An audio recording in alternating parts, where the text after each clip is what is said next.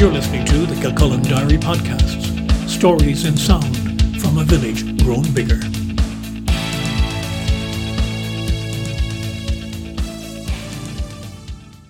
Hello, I'm Brian Byrne, and this is Kilcullen Diary. Mythology is a wonderful thing. It allows us to imagine stuff and tell it as stories. That they might be far-fetched isn't an issue. It's the tiny seed of fact which turns into magic that can make a child's eyes light up in wonder. And if we're fortunate, as adults we never lose that childish sense of awe.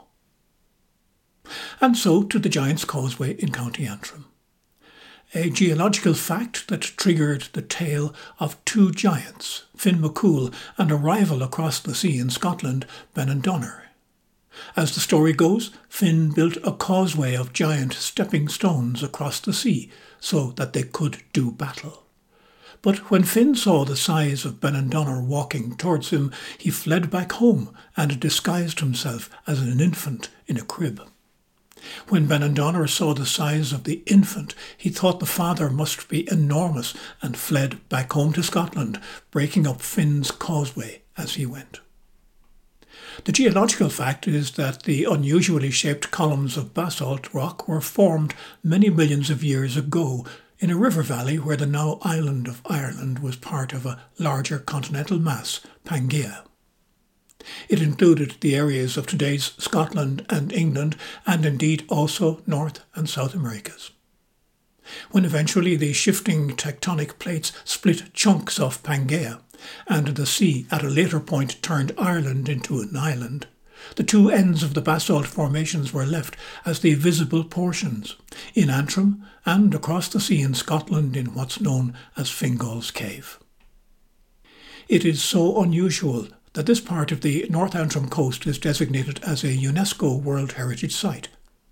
Long before that, of course, local people knew it through their folklore as the Giant's Causeway.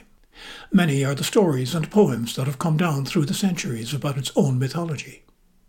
Outsiders began coming in the early 18th century, and when drawings and engravings of the unusual formations were circulated, it was the beginning of what is today's big tourism activity there.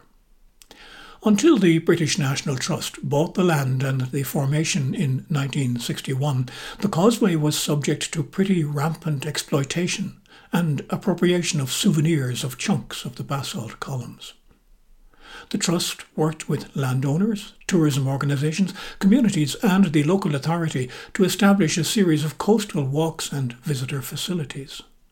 The UNESCO designation came in 1986, recognising the outstanding geological and other natural features. Nowadays, up to 1 million people visit the Giant's Causeway each year. A new visitor centre was opened in 2012, replacing one which had burnt down a dozen years before. The building itself is an exemplar of environmentally passive design, worth browsing its facilities for that alone. But of course, it's the stories of the area that are the main attraction, and these are told in many ways. There are holograms of characters from the past, speaking about their lives. There are experts of today explaining the science. There are showings of the broad picture of the coast's wild nature and exhibits relating to the flora, fauna and the geological wonders of the area. From there, a choice of walks and a bus service to the key places allow individual exploration of the formations and the coastline's bays. It can be a self-guided experience with hand-carried audio, but there are also guides taking tours, explaining the myths, the spaces, and the fancied elements in the formations such as the giant's boot, the wishing chair, the giant's granny, and the organ, each a story in its own right. Each a trigger of the imagination, enhancing a minute, or an hour, or a day of our life. That's the magic of mythology. I'm Brian Byrne. This is Kilcullen Diary. Thanks for coming along.